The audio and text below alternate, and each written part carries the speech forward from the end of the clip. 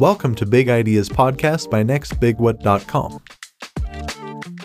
We bring you inspiring big ideas from books, videos, and more. Every day. Rationality by Steven Pinker. Biases distort our cognitive system and prevent us from making rational decisions.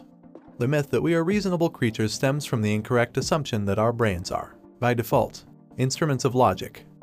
Through analyzing the most common cognitive fallacies, we're taken on a journey through the mechanics of the mind toward the root of our irrationality, which is due to motives shaping our judgment.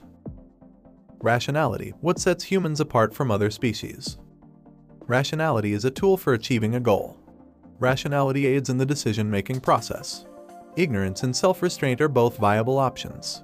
Science is the application of logic to the real world. We become less partial and more sensible as a result of institutions. People are punished for their own good, which leads to a more rational common. Because it is rational, our most important moral principle is powerful. Rationality, a tool for achieving a goal. The definition of rational, according to dictionaries, is having a reason, and the term reason derives from the Latin word ratio, which means reason. Rationality, according to philosophers, is the ability to use information to achieve goals. But rationality entails more than just believing correct thoughts like 1 + 1 = 2. It also facilitates our tasks. Rationality is merely a means to an aim. When one path is blocked, we may always attempt another. This is human rationality in action. Passions are the source of goals. That is, feelings such as love, rage, pride, envy, and fear stem from desires, drives, and emotions like love, anger, pride, envy, and fear. Reason, therefore, is the slave of the passions.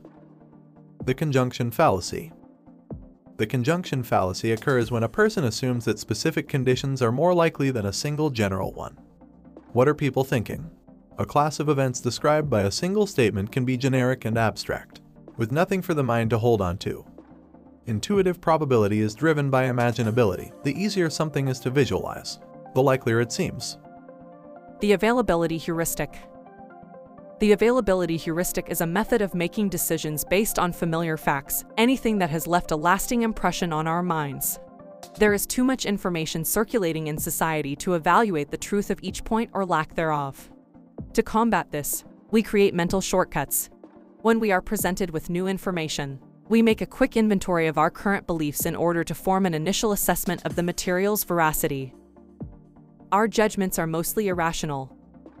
The media has amplified our irrational judgments. One classic example is the safety of flying versus driving. The world's roads account for 1.3 million fatal accidents yearly, while plane crashes kill 250 people. We hear about the single plane crash of the year, but not about the 364 days of safe air travel. Bayesian reasoning, probabilistic thinking.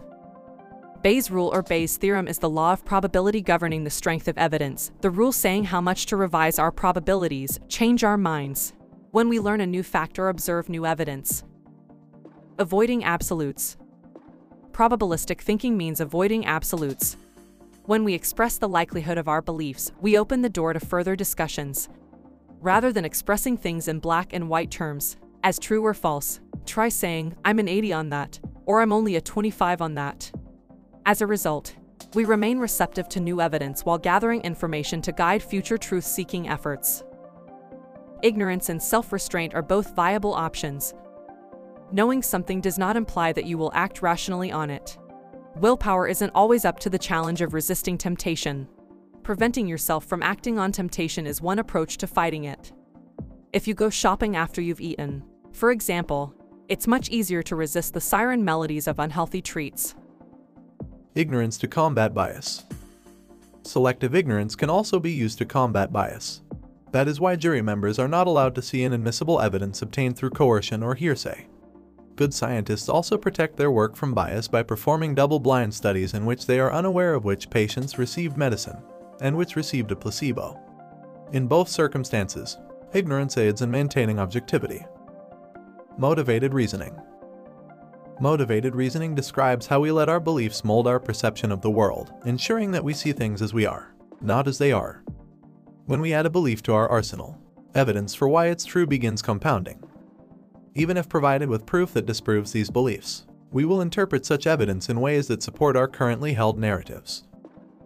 Confirmation bias. Confirmation bias causes us to focus on the information that reinforces our beliefs while ignoring or distorting disconfirming evidence. Part of this reasoning is our tendency to treat ideas like possessions, things we wish to retain at all costs. Arguing is for the ego, not for truth. People are often more concerned with winning an argument than discovering the truth. Truth-seeking has become a competition that rewards dogmatic beliefs and outlaws open-mindedness. This has given rise to the social notion that changing our minds is a sign of weakness, when, in fact, it is a sign of substantial intellectual strength. The bandwagon fallacy. According to the bandwagon fallacy, something is true simply because it is popular. Therefore, the popularity of something validates its truth. Product advertisers use this ploy every time they use phrases like most popular, despite the fact that the popularity of a product is irrelevant to its value. The genetic fallacy. The genetic fallacy describes accepting a claim as true or false solely based on its origin.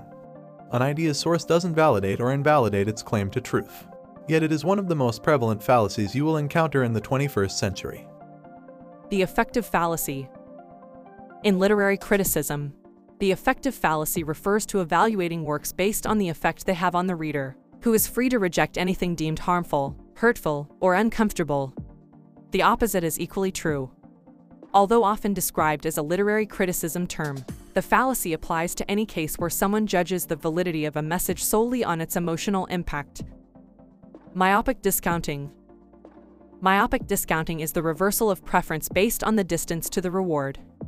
The preference reversal is called myopic, or nearsighted, because we see an attractive temptation that is near to us in time all too clearly, while the faraway choices are emotionally blurred and we judge them more objectively. Hyperbolic discounting. Hyperbolic discounting is closely related to myopic discounting and points out our tendency to choose immediate rewards over future ones, even when the immediate rewards are smaller. Succumbing to this tendency results in poor decision-making because it promotes impulsivity and immediate gratification, behaviors that prioritize short-term enjoyment over long-term well-being. Appeal to emotion fallacy. When someone makes a claim to promote an emotional response rather than provide relevant facts to support their argument, they commit the appeal to emotion fallacy.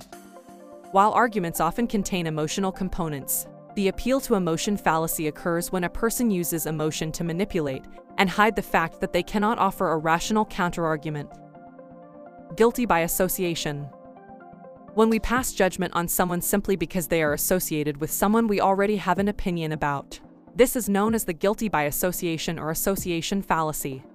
If there is a particular podcast host we dislike because of their terrible takes, every guest of theirs may leave a sour impression in our minds. Help us spread the word.